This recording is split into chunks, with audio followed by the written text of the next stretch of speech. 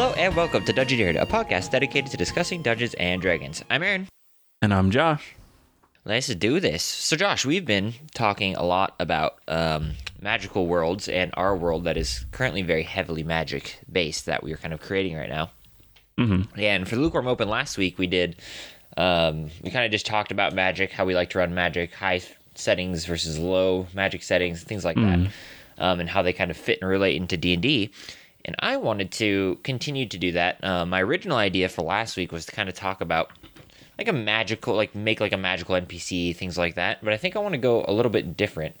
I want to kind of off a little bit more on the magic subject and kind of the basics of magic. And I kind of want to talk about how magic works in a lot of different worlds. Because, and like, what are some of your favorites? Because I don't have a lot of knowledge or background on how other, fantasy writers or world builders kind of have magic systems, like how they work, or I've never really sat and thought about it. So what are some of your favorite ways that magic systems work in like fantasy worlds or even D&D or anything like that?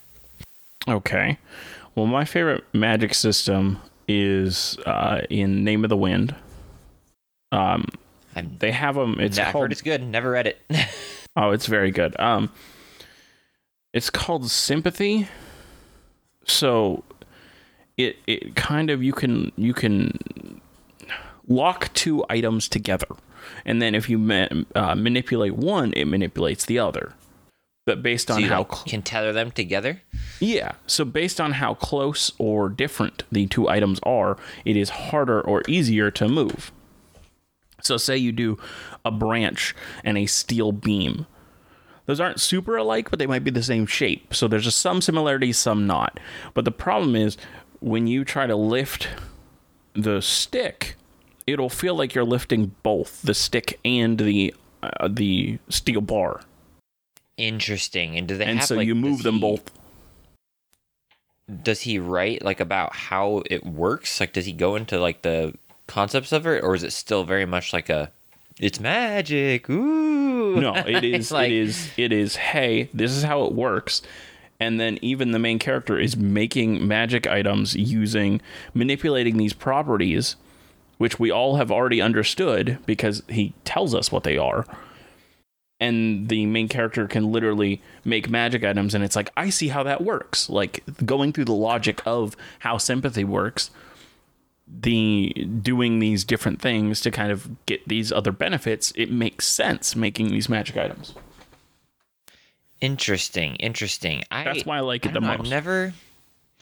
I've never sat down in my world, in my current D&D world, or just in my current setting that I do a lot of work in, I've never really sat and thought about how magic works. Like, it's often, I think, like a really common thing to just be like, ooh, it's magic, you don't understand, like it just works because magic, and I'm just wondering, what do you think like makes a magic system interesting? Like, what makes it fun to learn about, or what makes it fun to explore? I used to think only hard magic systems were fun, but then I watched a video in defense of soft magic systems by Hello Future Me, and I really explain the difference between hard and soft magic systems. Hard and soft magic systems. A hard magic system is like the one I just described to you, where there's hard and fast rules, and the readers know those hard and fast rules. So anything that is done with that magic should be able to be understood before it happens by the readers. Got it. A soft magic system's like Lord of the Rings. We don't quite know how all of it works. And you kind of just have to you have to understand that, sometimes the magic will do something that you didn't know it could do until it happened. Does hard versus soft, do they relate in terms of knowledge that the author knows, or knowledge that the people in the world knows, or both? It mostly relies on what the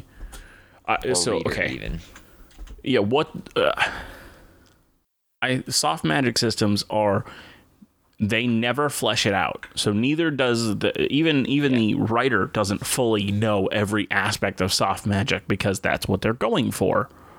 Right. Like a hard magic system is also like Full Metal Alchemist. Yeah. Like it's think equivalent Fullmetal Alchemist is a exchange. very It good makes example of it. sense. It's you have to have an equal amount of stuff to go in to come out of it. Right. Yeah. Can a hard magic system be incredibly complex and have a lot to understand and learn about? A soft magic system can have a lot of things that are known about it. It's just the rules of it have to be purposely vague. Like you could know 30 spells or 1,000 spells that can be cast in a soft magic system, but the idea that the base reason of why you can cast those is hidden makes it a soft magic system. Got it. Okay, so then you like hard magic systems more than soft magic systems. I used to. I watched a video by Hello Future Me called In Defense of Soft Magic Systems, and he showed me the brilliance and beauty that is a soft magic system, and so now I like them both. I think they both have their own different uses, and they're both really fun.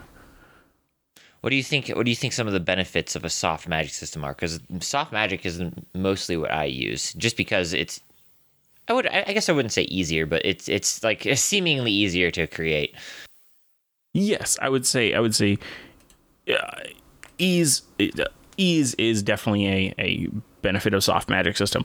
Now, I will say there is definitely things that are hard about a soft magic system, like trying to make something happen and make it not like trying to make something happen, but not making it feel like it's a kind of a Deus Ex Machina where all of a sudden this thing just all of a sudden shows up and saves everything. Does that make sense? I think it's also important to note too, like a soft magic system doesn't necessarily not have any rules to the magical system. Oh no, it 100% still has rules. Yeah, I agree with that. Right. So I think that can be a place that people get really confused on too. Is you can have rules within a soft magic system. It's just that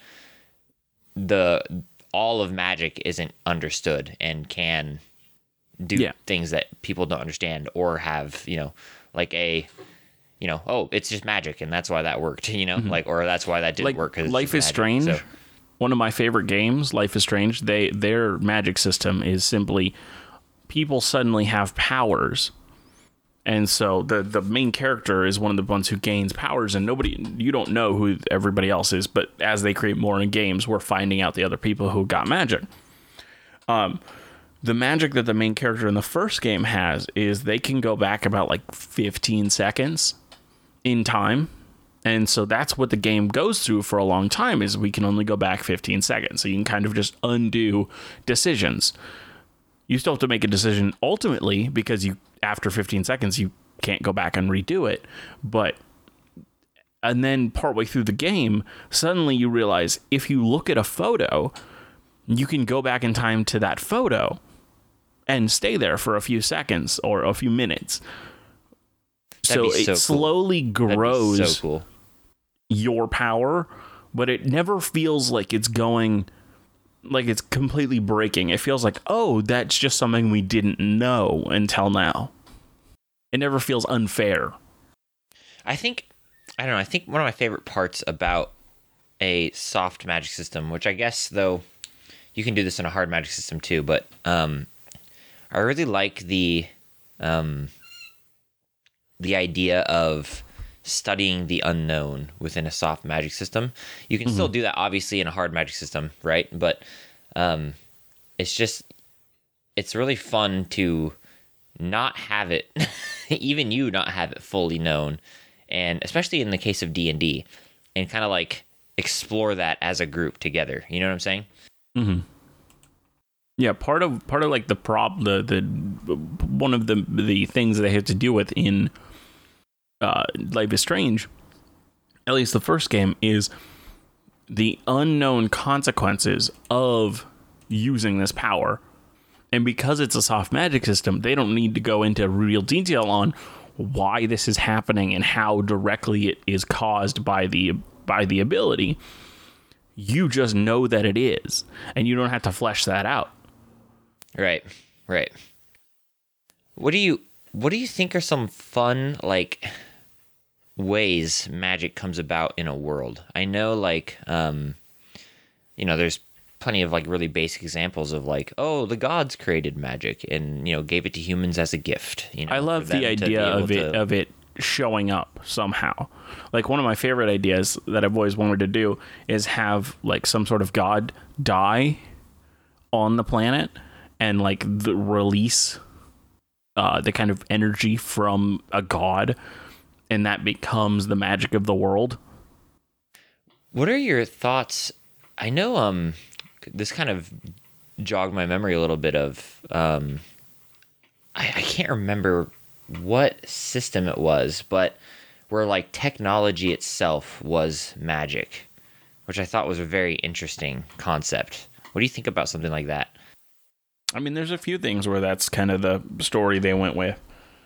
I mean, I think it's interesting. It's an interesting idea that instead of having to pick between a tech or magic world, make magic the tech of the world.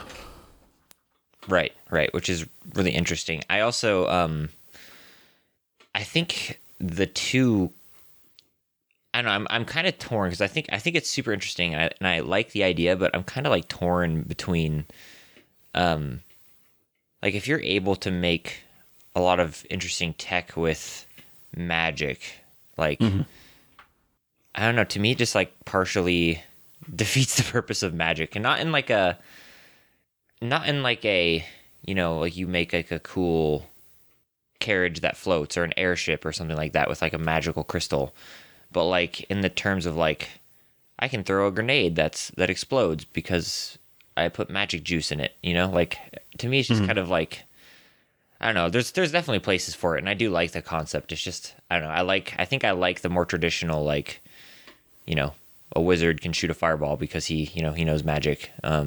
Yeah. And not the, we've turned magic into technology that we can all, although that could be a fun concept too, though. Like, people have turned magic into technology so everyone can use magic. Like, instead of somebody being able to cast jump, everyone can jump because we have shoes now that have jump in them and stuff like that. Yeah. So that is kind of fun, I guess. Do you think, relating it to like D&D and tabletop games, do you think players, I mean, obviously it depends a little bit, but do you think people like to learn about the magic system of worlds? Do you personally like to learn about magic systems and worlds? I think it depends. I think if I have been given a reason to care, I definitely think there are ways magic systems can draw me in, and just the fact that they exist makes me want to learn more. But I think,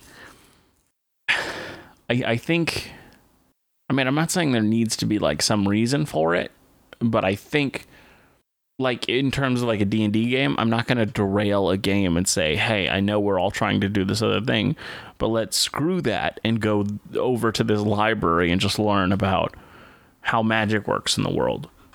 Like, if it came up naturally and we could just ask questions as somebody who knows so much that we felt like we didn't understand anything for a long time, then sure, yeah, I'll ask about it. But if it's like, I got to go way out of the party's way to force us to learn about this, and it doesn't feel like that's where the story's going, I'm not going to. Yeah, I guess that makes sense. It's kind of, you need like some sort of not incentive, but a reason to learn about the magic system. Because I know a lot of groups don't like to learn about things like history or magic or, how magic works. Like, a lot of groups just want to, go... Yeah. Or not even, I wouldn't even categorize it as whole groups. Sometimes there's like a few members in the group that just really don't want to do that, and so the rest of the group's like, yeah, we don't have to do that. That's not that important to us. Yeah, and that's totally justifiable. I don't know. The reason I kind of brought up this subject a little bit, instead of going with like, let's create a fun, wizard professor, which I think we still might do because that might be fun, but I don't know. I think in real life too, I really love like history and science and how, things work in the world and how things have, transpired in the past and how we can observe those things. And I think it's something that like a lot of people leave out when it comes to magic in Worlds, where like it's just really easy just to go, oh, it's magic, so it works, you know, like. So I don't know, like I just thought and I'm thinking about my own world, and like, yeah, I have like a few things here and there about how magic exists and like the history of how magic came to be, but I don't really have a lot of like how magic works, like what's like the science behind, like if you're casting a fireball, how do you, like, what's the process of gathering that magic? And I think, it was evident in last session, not that it was evident in last session, but like, because Chris's character was doing a lot of stuff with like gathering magic and gathering energy, and so just kind of like made me think of like, how does that process work in, at least in my fantasy world and in others? Yeah, it seems like as of right now, yours is a soft magic system for sure. Mine, I always like to go. I just love the idea that the Wizards of the Coast actually put in D&D, or maybe it was from before they bought it. But the idea of the weave, and every magic is pulling from this like just array of energy that goes around the world. Yeah, I like that too. I really like, one of the reasons why I really like that is because I think it's really fun to, and I think in High Rollers, Mark does this a little bit in one of his worlds, but where like the magical weave, like the energy that's around the world is like protecting them from something on the outside, and like the more you use magic and pull away from the weave, like the weaker it becomes, which I know in D&D there's a god who like restores it, but yeah, I just think that's a fun concept. But I don't know, I think I want in my world something different. I think I want something a little bit different in my world when it comes to like how magic works. I think like I have like certain classes and certain like groups, how they have and arrive and get their magic and how power, extends. But as a general rule, I don't really know in my world how magic like works. I don't know like how you create a fireball. Like I don't know, combining these components, how does it, and like the magical energy, how does it become a fireball? I've never really thought about that. Yeah. But anyways, I think that's it for the Lukewarm Open. And I think we're all good for some good old-fashioned normal stuff. You told me a little bit about the topic today and said it was going to be kind of interesting, and we were talking about somebody who was really weird. I don't remember and terrible exactly, but I've learned more things about them, and they're not a good person. Okay. They've redeemed themselves, but just because, I mean, I wouldn't even say fully redeemed themselves, but they have made some amends. They are a god in the Forgotten Realms, but they were not originally a god in the Forgotten Realms, and they are called. These are never good stories. Finder Wyvenspur. Now, this week I decided to go back to my notes from previous episodes and kind of just see what things we talked about that we never like kind of went into large detail on, and I was like, that'd be fun to go talk about that person, but never actually did. So I was like, okay, let's go back in my notes and find someone that I wanted to talk about. And this person was mentioned in a few different episodes, mostly episode 28. And so I was like, okay, I'll research this person and see what's up. And then I found out they were a god, and I'm like, okay, well, I definitely have to talk about this topic. Yeah, okay. Because at first, the story that we told about them was just them as a person defeating a god, and then I found out that they became a god, and I was like, okay, well, now this is the topic. Now, how did they do that? Yeah, how does that happen? Finder was a highly accomplished bard and noble in the nation of Cormyr. It was said his music transcended mere music. It was incredible, inspiring works with deep despair and renewed vigor. Think about let's pause there for just a second. Let's think about, how like impactful, at least for me, music is, like how like incredible, like even just like modern day music is. Now imagine like if magic existed and people could create music that like transcended even what we have in today's music. I mean, that'd be so awesome. That'd be so cool. How would that change the world? I mean, I'm going to be honest. I don't think music would be that different. You don't? No, I think what would happen is that they would use these the kind of magics and stuff to modify music, and then they would pretty much just make what we do with synthesizers and such. Yeah, I guess, but like, because I'm thinking of people with brains that work similarly to ours. Yeah, but like, you could use magic to bring people into like an entirely different world with your music. You know, like you could be casting. You could bring back the dead and perform on stage with holograms. Oh wait. Yeah, but we do that already.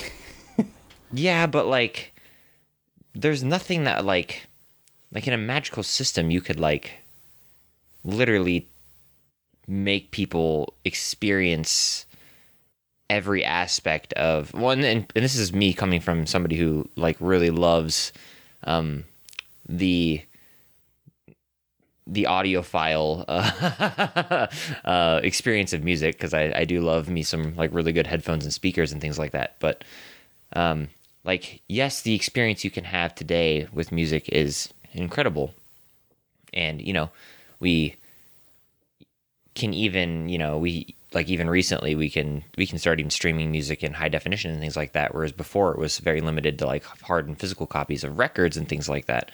But even then, there's still so many imperfect things that... I'm going to say something. I think you would be good friends with Finder Wyvenspur. Okay.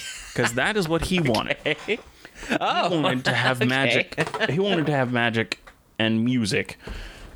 And he wanted to have his music last so long that even after he dies, it is still preserved, because when he was alive he created music that was so incredible, all these other bards were using it like because they loved his music, so they're like, we're going to use it as well. But each of them kind of would take it and edit it so that it was like not just exactly what Finder did. They wanted to make it their own, kind of add a little remix or a cover to it. And Finder heard these and he was pissed. He's like, these all suck. I have such a level of perfection that I care about for my products, and you take it and you add this trash to it. I hate all of you. You suck. So what he does is he wants to find a way to preserve and keep his music pure, exactly as he imagined it. So he took a powerful artifact and manipulated it, creating the Finder's Stone. He had made it so that he could use it as a tool to record and play back his music. In the end, it worked, but he was not happy with it, since it didn't have any of the flair to the audio that he thought it felt. This audio sounded flat and unalive to him. He needed something new, something to preserve his music. So he did the most rational decision and created a magical clone of himself.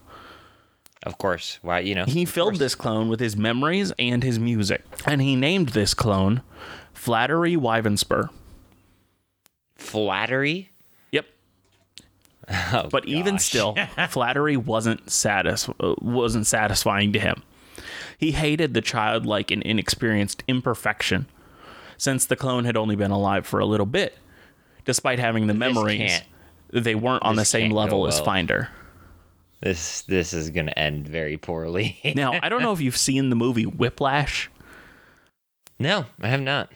That is the drumming movie where I believe it's Michael. Yeah, it's Michael Keaton. I'm almost 100% sure.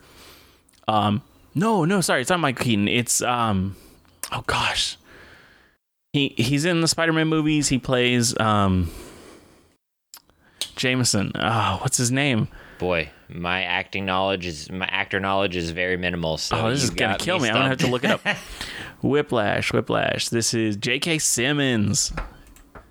I don't even know who that looks. I don't even know. I will post a picture in the Discord, but I'm sure you know who he is. But so J.K. Simmons, and he plays this kind of rough and crude instructor at a well-known musical college. And so this guy comes in and he's like, okay, I would like to be on your jazz drumming. And he's like, yeah, sure, go for it, try. And the dude is close, but he's not perfect. And J.K. Simmons' character just yells at him and screams at him and just like you're dragging. Oh, you're going too fast, or you're going too slow, and just like and that's like the whole movie, and it's really good. It's a really good movie. I think it won quite a few awards. Yeah, I've never seen it. I definitely know who this actor is, though. But so this is exactly what happened to Flattery. Finder was yelling and just like, get it right. You're going too slow. You're going too fast. Yeah. And after only a week, Finder lashed out in anger and struck the clone. Jeez. Oh, no. After this, he continually abused his clone, pushing until Flattery couldn't take it anymore, and tried to kill Finder using a ring of disintegration. What the heck? Finder's apprentice died instead, jumping in front of the way of the beam to protect Finder. Uh-oh. Despite Finder trying to cover this up, what he did, and the deaths, and the escape of Flattery was too much, and his reputation took a massive hit at this. Finder was brought to the trial for this by the Harpers, and the well-known wizard Elminster was also there to bring judgment. The Harpers were already getting scared by Finder's obsession, and this was just the proof that they needed to do something about it. The death and all that was discovered was taken very seriously, and he was sentenced to imprisonment on the border between the positive energy plane and the plane of gems, in a place called the Citadel of White Exile. In doing this, they also worked to do the opposite of what Finder wanted, and they wiped his name and songs from the realms. Only a select few from the council remembered so that they can realize if Finder's works ever came back. Now, Finder would have remained there for seemingly forever, but a sorceress, Kasana, found details of Finder's experiment and tracked him down to the Citadel. She offered him a second chance and a return to the Forgotten Realms, but not for him, but for her own nefarious goals. And together they created another magical homunculus, this time called Alias, who we have talked about previously. She was mentioned in the episode 28. Alias was created for Kasana, but still filled with Finder's music. After she was released from Kasana's rule, she met Finder, who learned she was doing everything he hated previously, taking his music and changing it slightly. Uh-oh. But in the end, he didn't hate her changes, and he learned to live with them.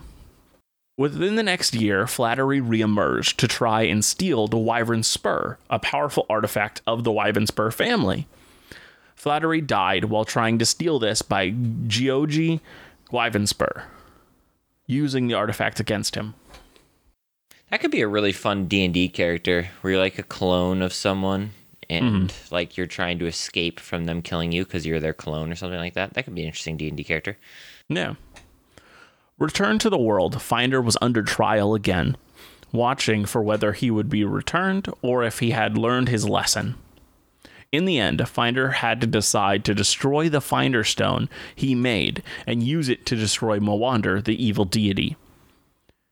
He dismantled the stone and using the para-elemental ice at its core. And in the end, he was able to slay Mowander with this. And not just Mowander's avatar, but his real body upon the abyss.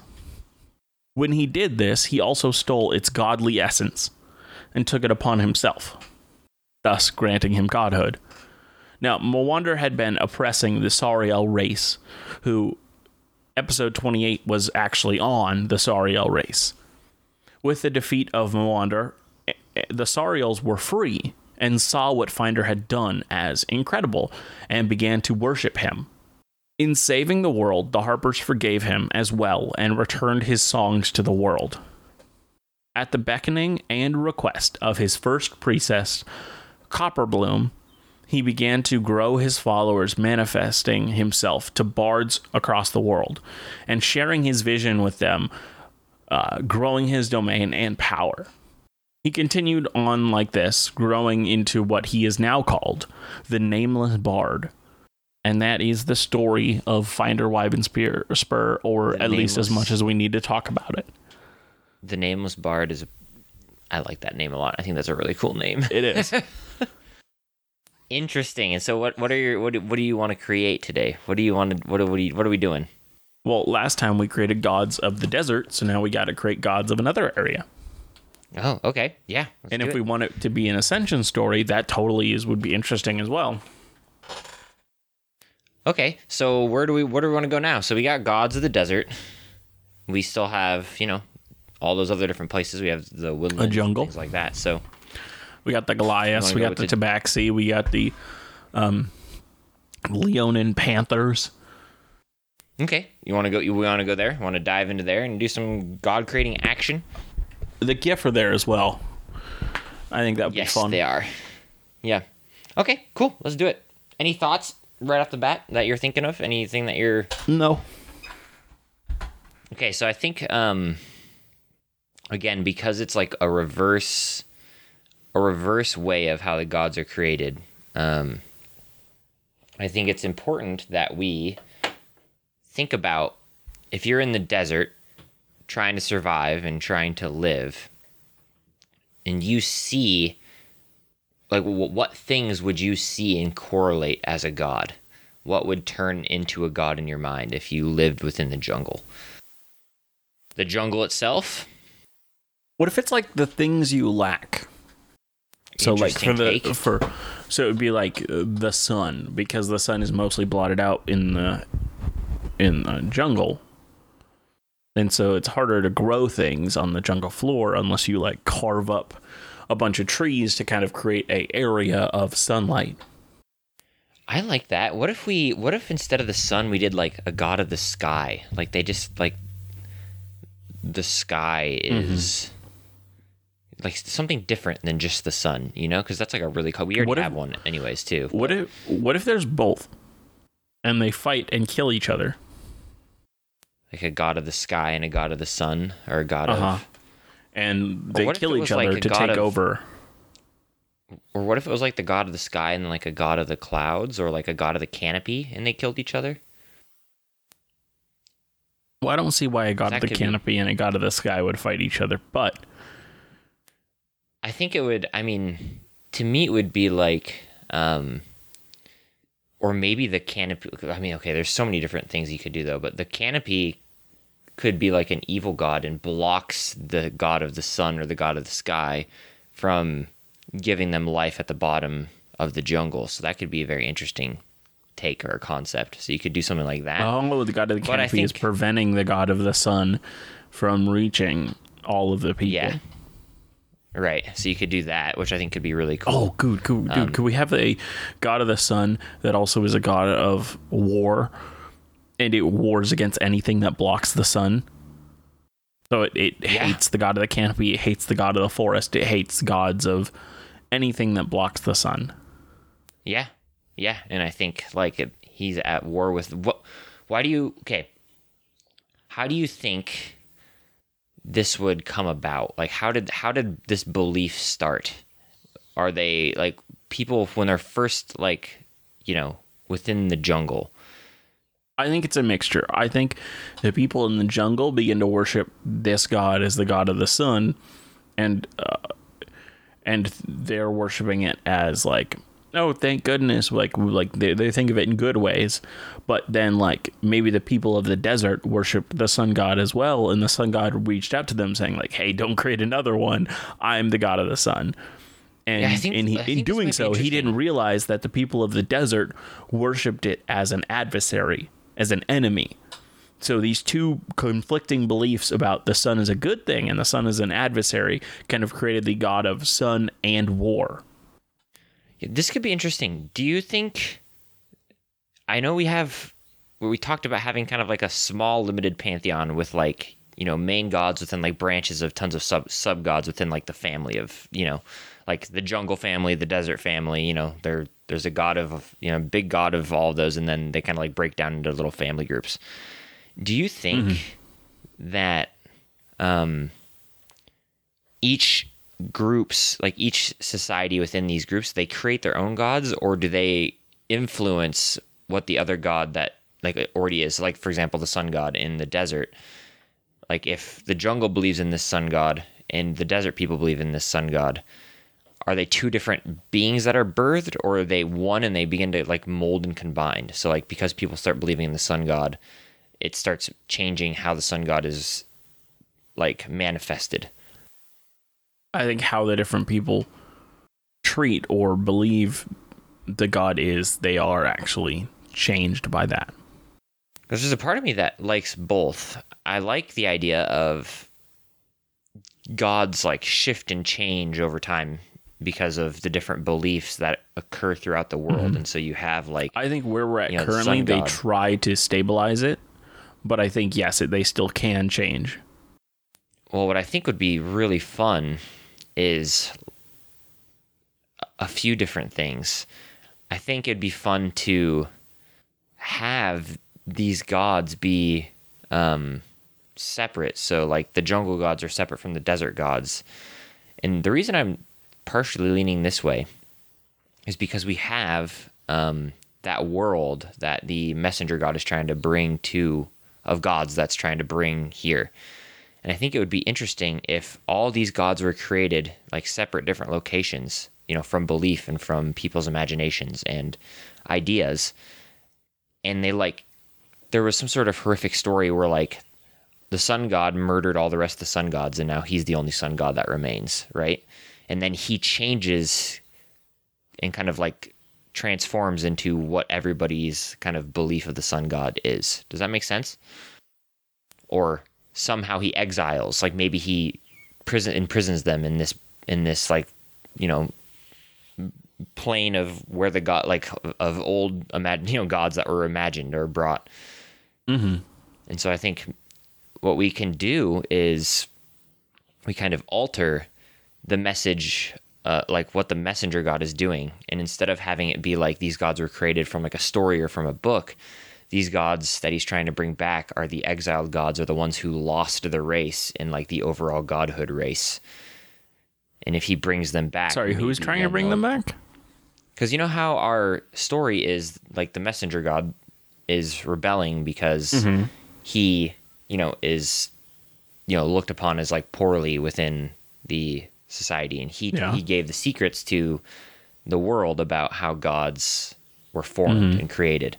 In attempts to bring back a group of gods that are like imaginary, that were created in a different universe, that were like thought up of by somebody within like a story or something.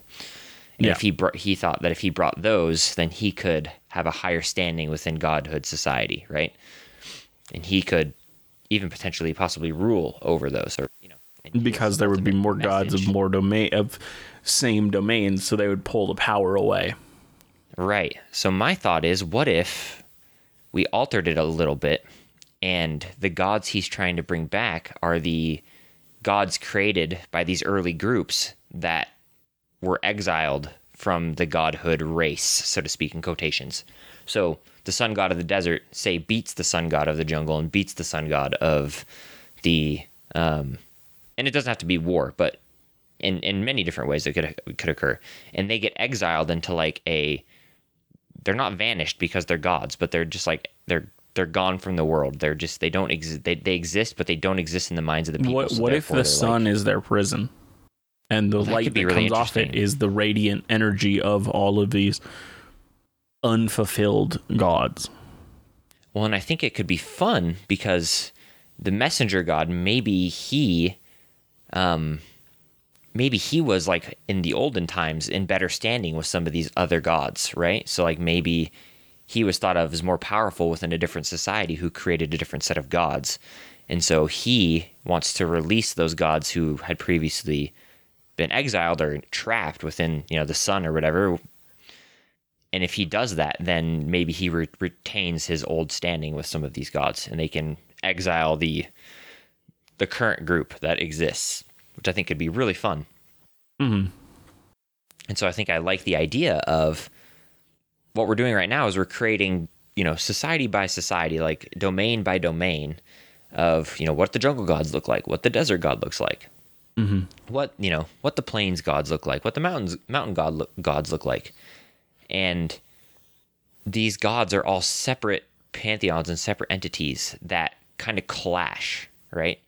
And well, I'm the god of the sun. Well, no, I'm the god of the sun. Like what do you like? Well, that's my domain. Well, that's my domain, and they end up like clashing. Whether that's war, whether that's trickery, whether that's deals with other gods to trap and it's exile different gods and things like that, and it becomes this whole like giant mess of a pantheon until the gods kind of fulfill the singular domain and start molding into the definition of everybody, like everybody's definition of what that god would be. Mm-hmm. Leaving only a select, 10 or 15 that we were planning on having, with a group of counter ones that are like exiled, and if they're released, they can possibly try and regain or fight back and steal back their position. Mm-hmm. Thoughts? I mean, I think it's interesting. I think I would boil it down to back to basics a little bit. So I would just say, I would have it be the gods are like the other ones were all kicked out. We're all defeated for their domain by someone else, by the one who currently resides in that position. I would say they're all in the sun and have them all be over there. And the messenger god, if they free them, one, they'll be more powerful than the gods they just freed. But also, the gods they just freed will see them as, one, a kind of savior. And they gain that power or something. Well, just as a savior, and instead of being looked down on like he currently is by the current pantheon, he will not be looked down upon, as he'll be seen as somebody who just like brought these people up. Yeah, I think that's super fun, and I think that's a really interesting idea for why our kind of quote villain, does what he does, and it could be an interesting dilemma for a group to deal with. So cool. Well, I like that. So then, continuing on the jungle group, now that I just went on that giant long tirade, I think the sun god is definitely. I don't know if I want it to be the sun or like the sky, because maybe it even like refers to rain too. Like it's all kind of this encompassing, like the things that happen above the canopy. Like it's like a amorphous. Because rain, the canopy blocks the rain, the canopy blocks the sun. Well, maybe they are separate gods. There's a god of the sun, god of the rain, god of the wind, and the canopy god blocks all these things from happening and occurring within the land. Now, there's an argument, though, to be made that the canopy would be a good god then and blocks the bad stuff from happening. But I think it would probably be the opposite. What would be the opposite? Sorry, can you say that again? Well, I think there's an argument to be made that if we had like a god of the canopy who blocks the sky, who blocks things like the rain, would he be considered a bad god or a good god? Because sometimes those things can be bad, or would it be like a neutral thing? Because like sometimes the sun kills people. I don't think he's seen as bad by the people storms and rain in the jungle. People. I think he's seen as an adversary to like the sun and rain gods, but to the people, he's just a god. Okay, yeah, I like that. Cool. And what does the god of the canopy do? Does he just like? Is he just the life that exists within the canopy? Like he just is. I think it's everything and all the life. I think he keeps canopy alive. He protects and nurtures the animals that live in the canopy. Do you think there's a society that lives in the canopy like we have in the forest, and they believe like he protects them? I think some of the people on the ground think that he protects them because he does. He's an adversary to all those other gods. I don't think he's an adversary to all of the gods, but I think the same way that he talked about. Yeah, I think in the same way that he protects, like he blocks sunlight and rain, I think the people who are negatively affected by those things see him as a good protector. So I think the people who prefer the kind of cover of the canopy will see him as 1,000,000% their protector and their friend. Okay, so we have like a god of the sun, a god of like the rain, a god of the canopy, right? And these kind of are adversaries. Do we have a god of the rain? I'd imagine. I want a god of the rain. I think that'd be great. I definitely think we should, but I don't think we've made one yet. Well, I'm making one now. I definitely think there'd be a god of the rain because I think a lot of people would see it as something that provides life, something that provides danger, something that provides that feeds the rivers, that feeds the swamplands.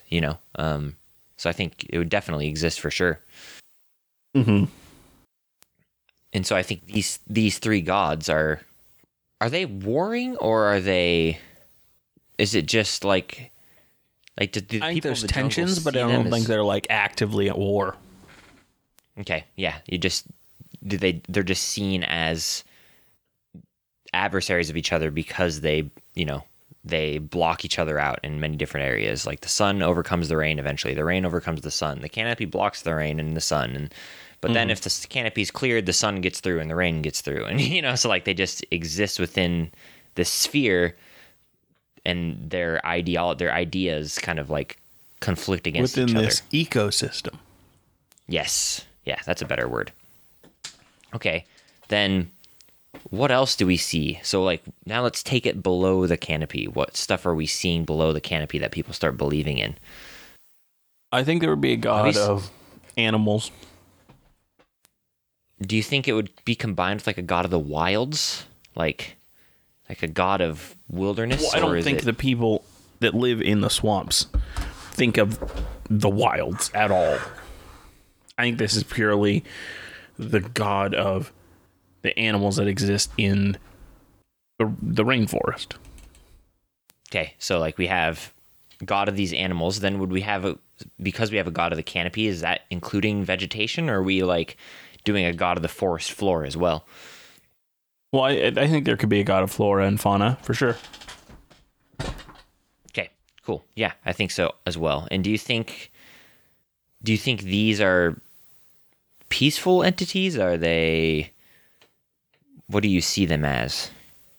Like if you existed within the rainforest as like, and you thought of these gods, of a god of fauna, I'm assuming it would be kind of chaotic, right? Because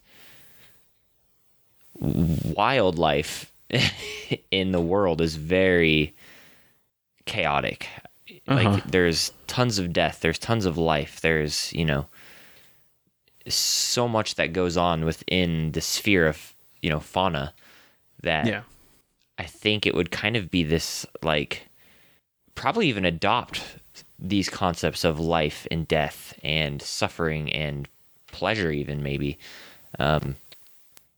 I don't know, thoughts?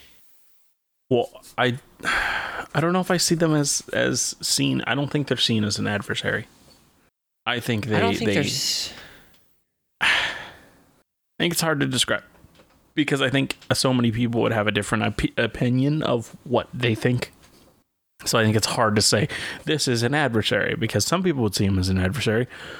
Others would see them as like something that is so important to life that it would be an ally, if anything.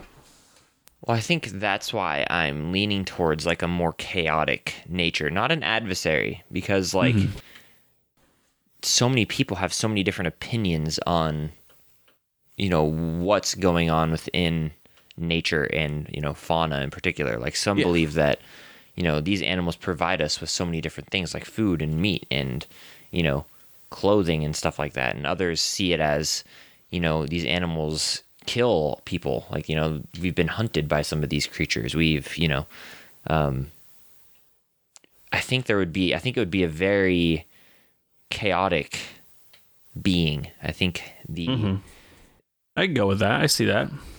Yeah. So I think because it's such a like polarizing figure within the jungle, you even have things like pain and suffering in there. You have, like the miracle of life too within that sphere. So I think like it's a pretty chaotic thing. And so I think though, it'd be interesting then if we did like the god of flora, right? If we had like the god of flora be more of like a stable entity, because like it's just the ever progressing growth of the jungle, right? Growth of the, you know, the life of, plants just constantly ever expanding and ever growing. And I think that could be interesting. And then I think with that, there'd be an adversary to those two, and that would be like disease, right? That would be like plagues and sickness, because it kills, famine. Fauna. It kills flora, right? It's rot, it's disease, it's, maybe it's even associated with like insects too. Maybe those are even like separated, but it's seen as the adversary to. It definitely has chaotic arachni in its domain, but I think insects, like you said, are another domain. Yeah. But I think like it's very much seen as the adversary to the chaotic nature of the fauna god, the god of fauna, and then the ever growth of, flora, because it's constantly eating away at these different, the life forces of the jungle. And as we all know, jungle is very, very prone to those type of diseases and, infections and things like that. So yes. And I think I like the idea of a god of like insects. Thoughts? I would say a god of pestilence and plagues. Pests? Yes. Yeah, pests. I think that's a really good one. I mean, obviously, it would probably be a pretty adversarial god in most people's minds, I'd imagine. Can't Freddy? really No, Freddy's not a... No, Freddy Pestilence? Can't really see it any no, other Freddy way. Pestilence isn't an adversary. He's a good old friend. Unless some people thought of it as like their ally in certain cases. But even then, yeah, I Penicillin. think it would be a... Yeah. Do you think these four gods that we I think that's created, it. I think to start out, he's seen as only an adversary. But in more recent times, people have found that you can use mushrooms and fungi and things for like medicines. And people are like, wait, is he not a bad guy? And like that is actually turning the god, as you said. They can kind of change based on how people perceive them. So in recent years, he's becoming a good god. because that could be interesting. And I think it would be really fun if he was, at least in kind of this beginning times, like maybe he was close allies with like disease, right? And that's how like fungus began to form, because he was like forming, not necessarily the cure, but like he knew so much about the god of disease and plagues and things like that, he utilizes them in a lot of his own creations, or in his own, his own domain, I guess. And people started seeing him as like the cure to these, and maybe those two start hating each other. Like maybe it was once thought of as them as being best friends and, allies, or once thought of them as being, you can't have one without the other type thing. Yeah. And then they grow apart in like their relationship because of these different thoughts that people have about them. Mm-hmm. Now, there's a question that I want to ask just in general. Do you think there's a god of like humanity, like humanoids, like of people, like just in general? Like, would that be something people think of? Because it is in real life. But I don't know how early did we start thinking about sentience? I know we thought of the soul, so maybe there's a god of the soul, but I don't know if there's a god of sentience. Yeah, I don't know. There's always like gods of wisdom and gods of knowledge, but I don't know if there's ever gods of like humanoids or sentience. Yeah, I guess it's probably just, they take the like. I mean, it would be really funny if the Tabaxi had they had cats and they realized there was a difference between them and cats, and they're like, what is this? Is this soul? Is this sentience? And they began to worship that difference. Oh no. Oh no. I don't know. Like, probably not. I think it would just take forms in like the god of wisdom, the god of intelligence. Yeah. The god of knowledge, and, all those kind of abstract thoughts. Do you think any of those would form within the desert or jungle? Because we didn't really make any of those, did we? What do you mean? Like, we didn't really make a god of intelligence or knowledge within. No, either we of did not these. make a god of the knowledge or intelligence, but we also haven't touched most of the people in our world yet. We only went desert and then right to here. Yeah, no, totally. So there's plenty of time to do that, but I definitely think there would be a god of knowledge. I don't know if it'd be intelligence, but knowledge. Yeah, and I guess we have to dive into what society we think would, cherish knowledge the most and end up creating that god more so than others, 100%. Do you see any other kind of gods that reside within the jungle? Like, is there a god of the, water? Is there, because the Gif probably live in, rivers and swampy areas of the rainforest. Yeah, I definitely thought that would be a possibility. It would be interesting. It could be interesting to separate, we had a god of, fish and, underwater, aquatic life. We separated the rainforest in different, tiers of, you have underwater, you have, under the canopy, and then you have, above the canopy, and I think that could be interesting. The different societies that live within each individual layer had their own thoughts of what the gods were, but I don't know. I think there would definitely be a god of the river and its life that it brings, and obviously then it would compete with the version that we had in the desert, because that would definitely be one in the desert for certain. Mm-hmm. What do you think? Well, what if we just combine the rain god and the water god as the same? So I kind of want the rain god to win. If we I think we should have them fight off, and I think the rain god beats the water god. Okay. And I like that. Because then it would be why is there a god of rain but not of water? And there was a god of water, it just got defeated.